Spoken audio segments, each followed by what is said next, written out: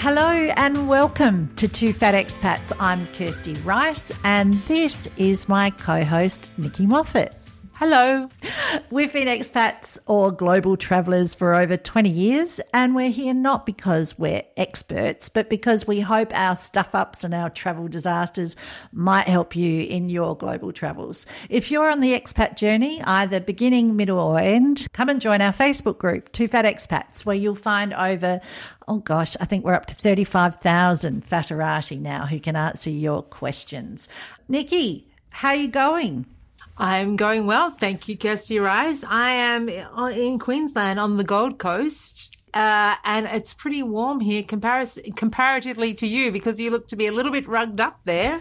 You've got some sort of puffer going on, and it's a cool day here, but a cool day here is 19 and sunshine. I have to say I arrived back from Qatar 2 days ago and I've been in Qatar for the last, 4 or 5 weeks where it has been, 43 degrees most days and I just have to say I love the heat. But yes, got back here. Today's not a bad day and I don't want to bore everyone with the weather, especially if you're listening to this in 6 months' time and it doesn't make any sense. But sunshine makes the difference, doesn't it, in cold weather? So we have sunshine today, but I have to say when I landed back in Adelaide the other night and it was wet and windy and cold and my children hadn't had the fire on, for the last 4 weeks. So, the house is at square one cold. But anyway, Nikki, we usually kick off with a game of Would You, Could You? I've got one. You've got one. Nikki, why don't we start with you?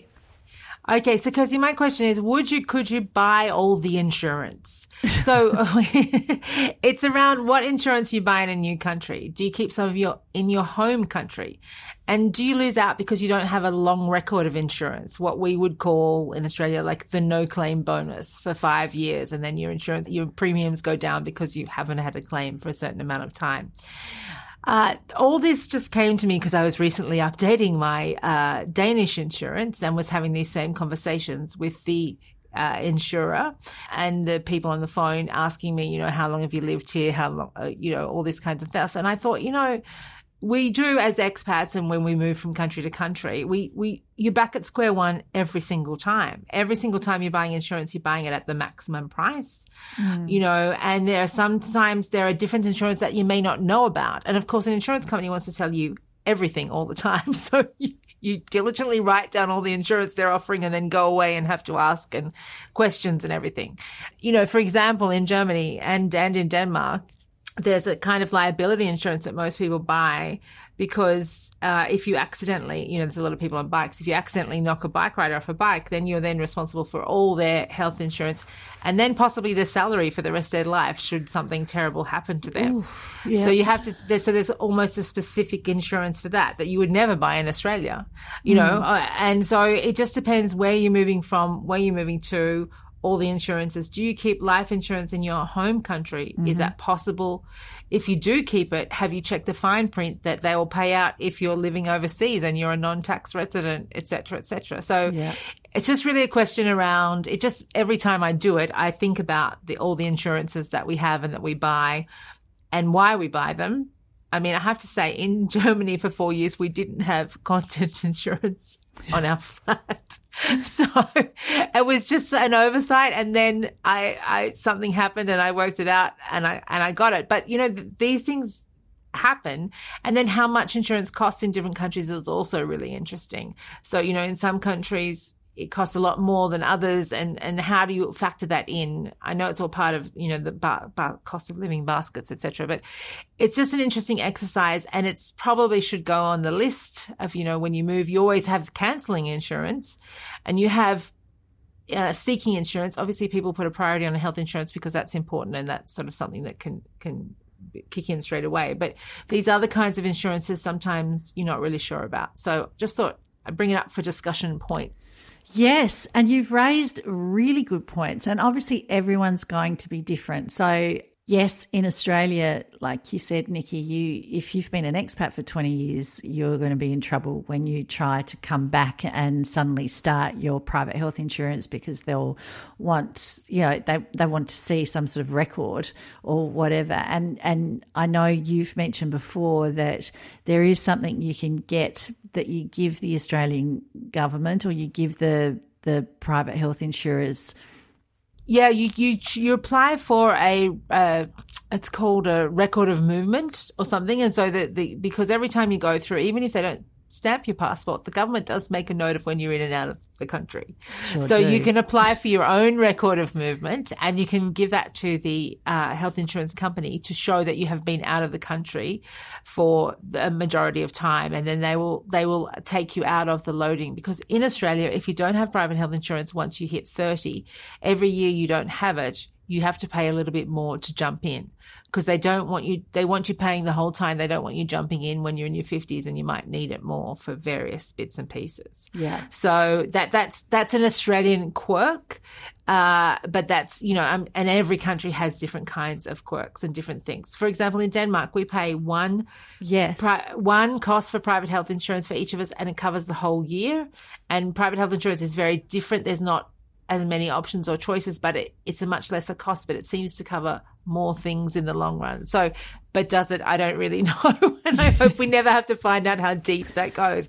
But, yes. There's all sorts of bits and pieces, and different countries have totally different ways of doing things. So when we set off in our expat adventures, I remember that was one of the attractions, was the company that we moved with paid all your medical costs wherever you were covered under their insurance. It didn't matter where you were, how you were, whatever. We've since moved countries and changed employers and done whatever. So what I guess I would suggest to people is, the biggest thing to find out would be, are we covered if we're not in the country we're posted, right? So we have great medical insurance in Qatar, and it's covered for anything in Qatar. We can go to any hospital, we can get, anything, and we're all completely covered. And that also goes with dental as well.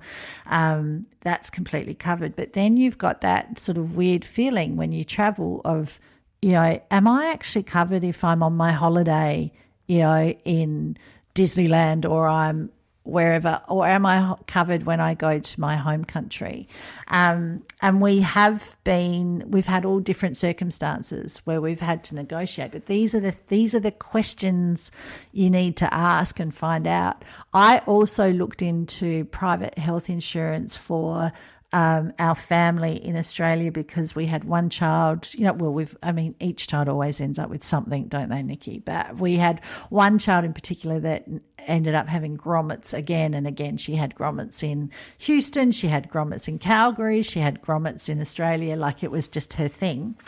And it worked out it was better off paying cash than taking out private health insurance for our family for, that year to make it happen. So, these are the things you need to ask if you set off on your journey, because sometimes you can be so taken with, they're going to provide accommodation, or, they're going to provide me with 2 flights home. But that should be number one on your list, to find out, what does my health insurance look like and how do I do it? Now, there are international health insurance options, like I always see on other expat pages. Usually those people are the ones that sponsor things. Nikki, we are fiercely independent here at Two Fat Expats. We don't recommend nor get sponsorship of any of these things. And I know that those companies do offer international health. And I guess my thing would be, just make sure whether you actually do need it, or whether you're overcompensating for what it is. The one thing I would tell you, you do definitely need, that has helped us out, is trauma and disability insurance. So like you said, Nikki, do you take out life insurance in your home country? And I would say yes, you do. But you can also look at taking out some sort of trauma or disability insurance, so that if you were to get cancer or if you were to be involved in an accident, and, you make sure that you're covered in another country if that happens, but then you'll get that payment that will save you for any costs for anything. And that would definitely, I would advise on that one. Yeah, so that's interesting. So we went through a financial planning process in Australia, and they recommended that we get trauma and disability in Australia and life insurance. But all that is covered in Denmark under the company. It's not a perk. It's just like part of the company policy, and you elect to pay in or not, and you elect how much you're covered for. Yeah. So it could be that you are covered where you are. And in Germany, we were not. In Denmark, it's different. So it's just, it depends where you are. And so you then also have to take the choice of, do I stop my cover elsewhere and take this one up because it's more effective, cost effective? Yeah. And what does that mean if I then want to go back and pick that other cover up later? So it's just, everything, like being an expat, everything is a little bit more complex. There's a few more balls in the air and just a few more decisions to make. And in the end, something usually ends up costing you more personally. Yes. But you do it for the love. You do it for the lifestyle. You do it because every day you get up and look out the window and go, this is so cool. And even on days you go, there will be a day you get up and go, this is so cool. I wasn't loving Copenhagen a lot in my little trip home, and it might be because I had to leave my son here and I knew I was coming back to him. I'm not sure why. But then we got our apartment ready. We did what we call the death clean, where you just do the deep clean in case you're not the next people that walk through the door. Yeah. People don't walk in and go, geez, they left their towels all over the bathroom, etc. So we did the death clean. We walked out the door. It was a super gorgeous sunny day. Copenhagen was getting itself ready for the Tour de France, which starts there this weekend. And I was thinking, this is so awesome. If someone stayed in our apartment while I was away, look at all the places they just walk to, look at what's just down the road, look where they could ride to, look at all these cool things. I was like, I'm in love with this place right now as I go to the airport to leave it. So, which is always the way.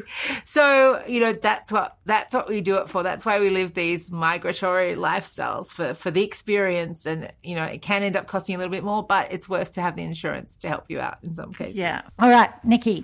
Could you ruin the Two Fat Expats group if you wanted to use it as your platform to discuss your feelings about what's happening in the world? And what is the Two Fat Expats group for? Right. Good question. Yeah, I think that people feel very passionately about events that are going on at the moment in the world, and I'm one of them. I have so many opinions. Can't begin to tell you. But I don't share them in the group, and I don't do it because that's not what we created the group for. Yeah. We created the group to be a place where people of all colours, creeds, religions from all over the world could come together and seek advice on particular situations. And the situation is, I want to move from X to Y, or I'm going to X, what's the best way to Y, etc. It doesn't open with or close with a comment about, because your country sucks. That's right. And I think that if it goes back, it's the same thing. We went through a similar thing when COVID started, right? So everything was about COVID and everyone wanted to know things. And we said, we cannot know. We are not all knowing or all seeing. And you can't keep asking these questions over and over because we don't know. And things can change tomorrow. Yeah. And this is different, but it's the same in that it's another thing. It's an inflammatory thing. And the more people we get in the group, the more, that's great because the more knowledge we have in the group to share. But I did see a comment the other day, a couple of weeks ago, saying, I really enjoy this group. It's not very inflammatory or political.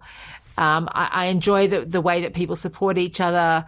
And a lot of people commented, and one person commented and they said, I enjoy this group too for all those reasons. But if you think it's the people in the group, you're probably wrong. The moderators do a lot of work behind the scenes, making sure that it happens this way.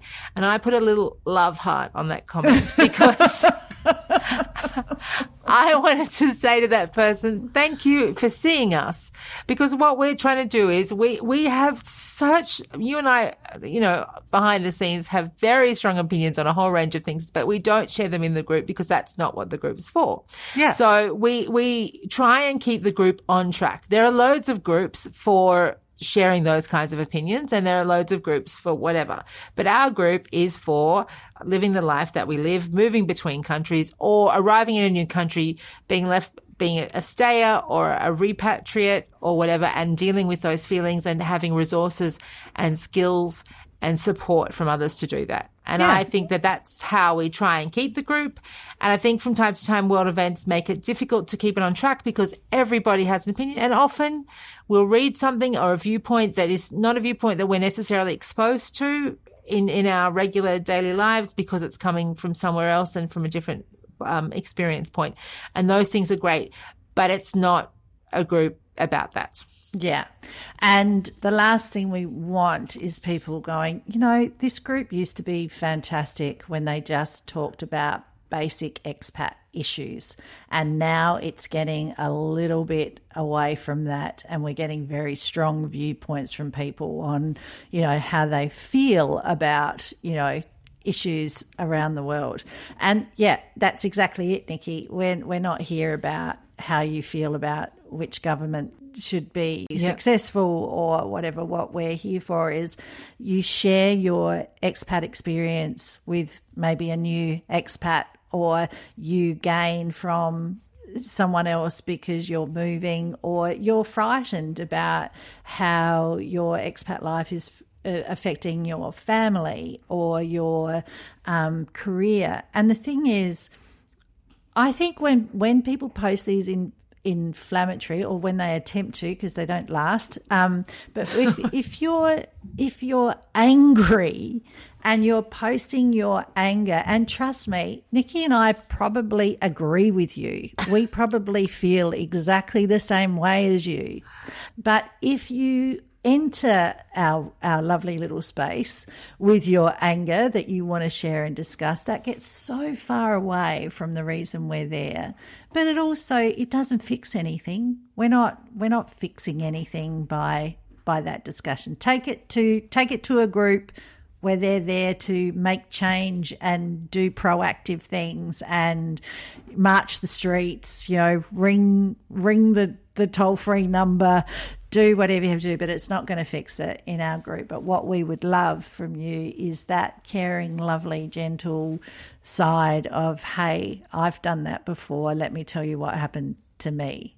Yeah, and that's not to say that political events don't impact someone. You might have to leave the country quickly because of a coup or whatever. We're not saying that. We're not saying that's off topic altogether. We're just saying, if that happens, reach out to the group, look for support. When the war started in Eastern Europe, there was a lot of people sharing resources, and we've still got a thread with 300 and something comments about all the resources that could be used to help that situation. We're not showing our privilege and shutting the door to everything. We acknowledge that these things do have an impact, but what we're saying is it's not the point of the group. And there are other groups that have that point. So yes. Okay, Nikki, our 3 favourite things. I have loved, most of all, The Split season 3. Did you watch season? So good. So good.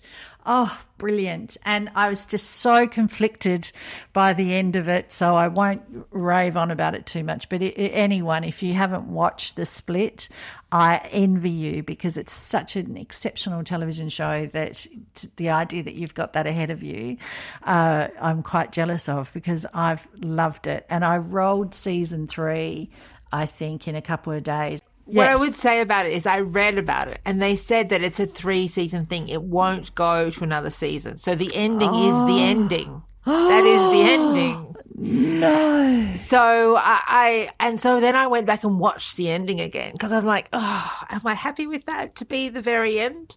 So so the creator of the show said it's a 3-season series. That is it. It was only ever meant to be in 3 parts.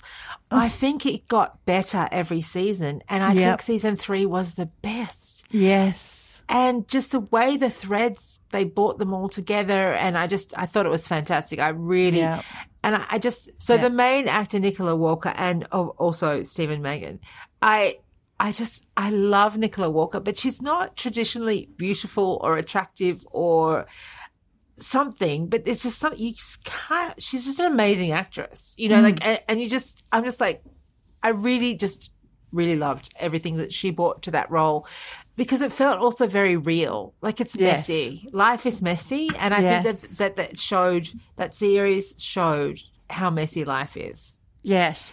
And G and I were having a bit of a debate too about now that you've said, about her like she is unique. I can remember one of my friends' mother saying to my friend once, "Oh, no, you're not pretty, you're striking." And my friend being really upset that her mother didn't think she was pretty. But I was like, no, I totally get it. Striking is so much better. Striking is better, yes. Yes. But yes, what I wonder with that, G said to me, there is a particular scene without ruining anything where she may start to feel inferior to another woman. And G said, do you reckon they've made her look just a little bit older, a little bit more, busy day at work, whatever, to sort of bring you into those insecurities of dealing with a younger, a younger you. So yeah, I don't know. Look, I just think it was brilliantly written. The cast is amazing. You take the ride with them. It's excellent. So yeah, The Split season 3. I also watched, and this is probably a bit old now, but did you watch Gaslit? I haven't yet. It's on my list, but I'm just not sure I can. I have to be in the mood, I think. It's one of those ones. Yeah, so it's a good one. Gaslit is a political thriller, and it's sort of based on the life of Martha Mitchell, which is played by Julia Roberts. It's got Sean Penn in it, who plays her husband, Attorney General John Mitchell. He does not look a thing like Sean Penn. I had read nothing about Gaslit before I put it on. Yeah. Put it on, started watching, and it took me until sort of the end of the first episode where I was saying, is that Sean Penn? I think that's Sean Penn. Like it is really like, a brilliant performance by both Julia Roberts and him.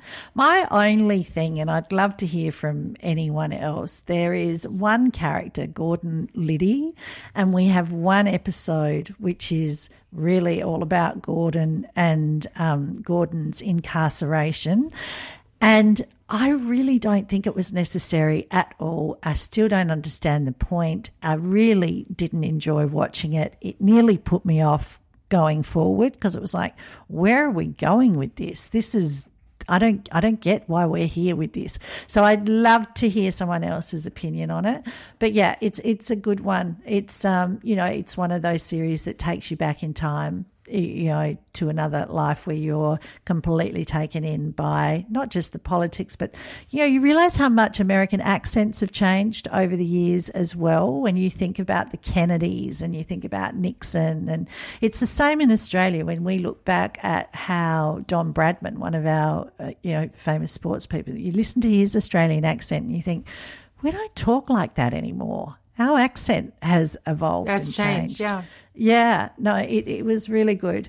Okay, and the other thing I have really, really loved is Everything I Know About Love, which is based on Dolly Alderton's book that she wrote, and I don't have any notes in front of me, but I think it was about 2017 that she wrote the book. Nikki, you and I have talked about Dolly before. We were both Dolly. Huge the high-low. fans of the high-low. Devastated. No replacement. We were totally devastated when it finished. But I absolutely loved this series. Have you watched it yet? I haven't, but I listened to a podcast yesterday about the whole series, and they said if you haven't watched it, turn it off. And I didn't turn it off. I listened. So I feel that I know about it. I want to watch it because it talked about the whole plot line. I want to watch it. It sounds fantastic. Sounds exactly like something I enjoy. But I'm on holiday, so I haven't really seen that many. And I'm working on European time. When I say I'm on holidays, I'm in Australia working on European time. So my evenings are sort of work related, and daytime is doing things. Yes. Look, I think it's what I was interested to see was whether my girls would like it as much as I did, because Dolly's probably, 10 years or more than that. So it's based on her 20s, which were in the early 2000s. And so it's a whole new time of Tinder, which you suddenly go, oh, wow, yeah, Tinder changed your life, in how she dated and how she met people. But it also gave me so much time to pause and think about slut shaming and the lives of young women, and just seeing them live their lives in London freely as young women is fabulous. And, you have to look at to be honest with the drug taking that goes on, and just the lifestyle that happens as young Londoners, but it is fabulous. But I was really interested because I thought it was fabulous and could identify with lots of it. A lot of it, the beauty of Dolly Alderton is she is willing to share her most embarrassing moments to let you know, don't worry, I've been there too. I've done this. This is, I'm willing to make myself look like a really terrible person to just leave it all out there for you to identify with, or, to see a friend in or whatever. So I thought it really captured that the lifestyle of a 20-year-old where you are feeling strong and powerful, because we don't often talk about that, I don't think, about how we do feel like we're 10 foot tall and bulletproof. Yep. But then behind that, the insecurities that come with that of wanting to be loved and wanting to sort of understand where your future is going and how that looks. I listened to Dolly on the Women's Hour. I think it was released last week. It's one of those times where you watch the series and then you instantly go out and want to listen to every podcast she's done to talk about it and every interview she's had to mention it, because, I really loved it. And my daughters absolutely loved it as well. They thought it was fantastic. Have you read the book, or have they read the book? No, they hadn't read the book. Okay, because apparently the flatmates were an amalgamation of all a series of flatmates that were in the book. Yes, and there was a lot of discussion about that on the podcast I listened to about whether they liked that idea or whether they would have preferred to see the individual flatmates. But, yeah, look, I think when you watch the series, it actually says at the beginning of every episode, this series is based on the lives of of two people until they were boring enough that we had to make stuff up. Yeah. And so that it's probably not all completely correct. One of the things that did make me happy to hear, though, is there is an episode where because it really is her love affair with her best friend, and I think what's interesting is when she wrote this, she wrote it really about her life and then thought at the end of it, what is this book about? And realised it was about the love affair of her best friend, of why she reacted. And any of us who have been in a really strong relationship with another woman and been besties, and then one of them has got a boyfriend, will identify with everything, whether you're the one that got the boyfriend or you're the other one. Or the other one. You'll go, oh, yeah. And there is a scene where she is partying all night. She's desperate to kind of hook up with someone. She chooses, she's rolling through her phone. She chooses Crazy Matt or, Happy Matt or whatever it is, the good time Matt.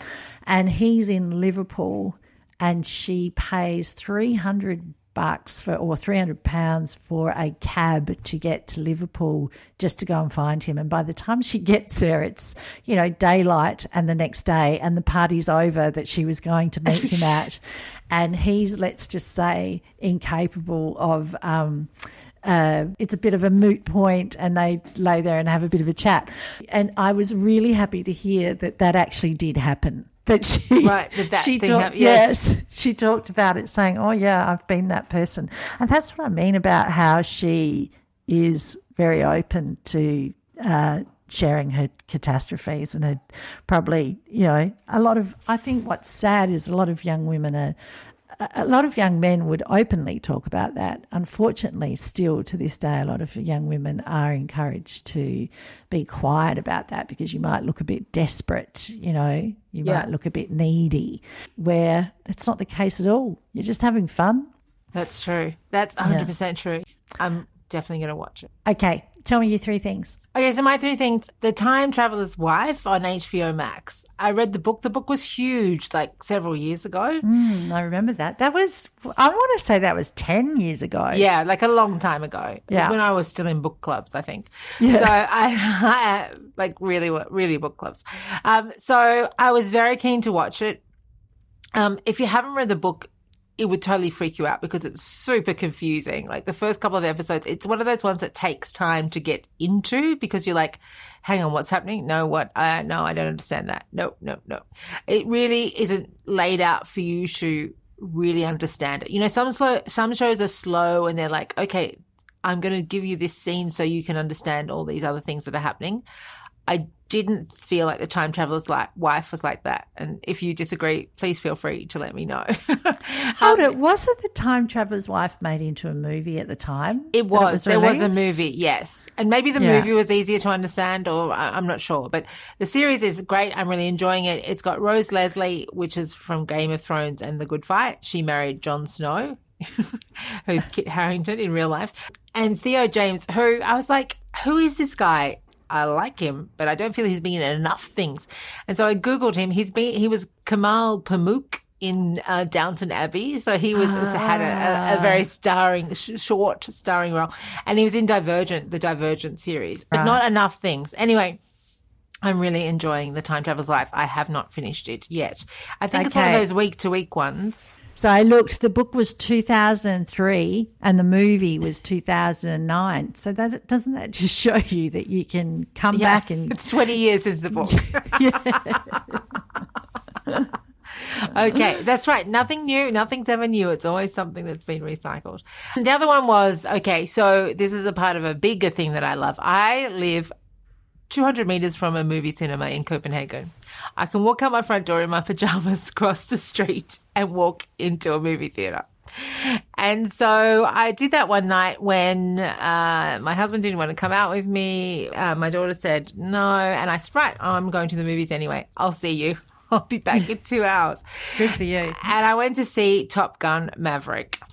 And, I know everyone's seen it and everyone's got an opinion on it. And then oh my gosh. And probably won't be. Okay. I don't understand you. How are we friends? And then I went to listen to all the podcasts around it. It's a total Tom Cruise vanity project. I mean, when we were at uni, my husband still can. He knows all the words to Top Gun, like every single word to Top Gun. Like in the late 80s, Top Gun was very popular movie that everyone had seen a lot of times. And it was always on TV all the time. So it was really part of our Gen X's it was one of our movies. If you had to list the top 10 movies or whatever. So it's sort of Gen X meets Zennials, the Gen Z people, because there are, there's a new group of fighter pilots. Wait. Have you seen Top Gun at all? Top Gun, the original? Yeah. Okay. So you've got some context, I'm hoping. It was like there was a new lot of fighter pilots. And as we know, we've all seen Top Gun. I'm not spoiling anything. Ghost dies. And Ghost was Maverick's partner, Tom Cruise's partner. So his son is in this movie. And so there's a storyline about that. It's the same story. It's a Tom Cruise vanity project. I snorted and guffawed several times out loud. But apart from that, it was still fantastic. I really, really enjoyed it. And good news, America is always going to save the world. We don't have to worry. They will save us as long as they let Tom Cruise keep flying planes. So that was my second thing. I can't believe you're not going to see it. Has any of your family seen it? I can't believe that you say in the same breath, I can't believe you're not going to see it. It's a total Tom Cruise vanity project. Well, you've just answered your own question. But that's not the only thing it is. Like, that's not the only thing it is. Like, it's rollicking, old-fashioned entertainment, feel-good entertainment. Okay, got it. My final thing that I love this week was I took the time and I went to Sydney by myself for a weekend. I snuck away and I went and saw 2 podcast live shows 2 nights in a row, a total decadence. I booked myself to go and see Chat 10 Looks 3, which is one of the podcasts that we've talked about many times, and that we enjoy listening. We enjoy a bit of Animal Crab and Lee Sales, and really there should be a Two Fat Expats Chat 10 crossover because they were both expats. So, you know, we should have some sort of conversation there. But I totally loved it. I loved going to see a live show. So many things we could do, Kirsty, so many things. And I love that. Hold it. This is a show where people sang and danced and brought their celebrity friends on stage. That's what I'm saying. There's a lot of options, but not that we would do. But yes. So the reason I went 2 nights in a row, if anyone's not Australian and doesn't understand what I'm talking about, there are 2 hosts of the podcast Chat 10 Looks 3. On the first night, one of the hosts organized the whole show and it was a surprise for the other host. So there was like a participant. And on the second night, the opposite. So you could go both nights because there was no crossover or same content. So it was perfect. And clever they said, marketing too. Very clever marketing. On the second night, they said who came last night, and, you know, about maybe 100 people put their hands up out of 1,600 people in the theatre. So right, they did do some of the two things. They also sold a live stream, and so they just they've got it all worked out. And both nights were completely sold out. Both nights were completely sold out. Yes. Wow. So how much was it to go, just out of interest? I'm wondering, someone else might be interested to know this as well. How much did it cost to go? It cost $45 to go. Well, that's fair. Yeah, it was only an hour and a half. Like, it wasn't like if you went to a theatre to watch a play, it would probably cost more than that, but it would also be longer than that. Yes. So it was between sort of 70 and 90 minutes, like with the delays and whatever. So it was, you're out of there in under an hour and a half. Yeah. So, that's about what you would probably expect. There was no food, no drink, no nothing. It was just you're in and out, and that was the venue cost. So that was it. But I really enjoyed it. I got to see it with 2 different friends on 2 nights because I bought 2 tickets to both nights, and then I invited people to come with me, and I just loved it. I loved being in a theatre packed with people, and if I don't get COVID now, I'm never getting it. I never say never, but and you obviously haven't got it because we're now talking Wednesday next week. So if you have it, you have it. All right. So that is it for this week, Kirsty, and this is the 197th episode. So we are creeping closer and closer to our 200th episode. So as again, Two Fat Expats started in 2015. What were you doing in 2015 compared to what you're doing now? Didn't even know the word COVID then. All right. Speak to you later. All right. Bye.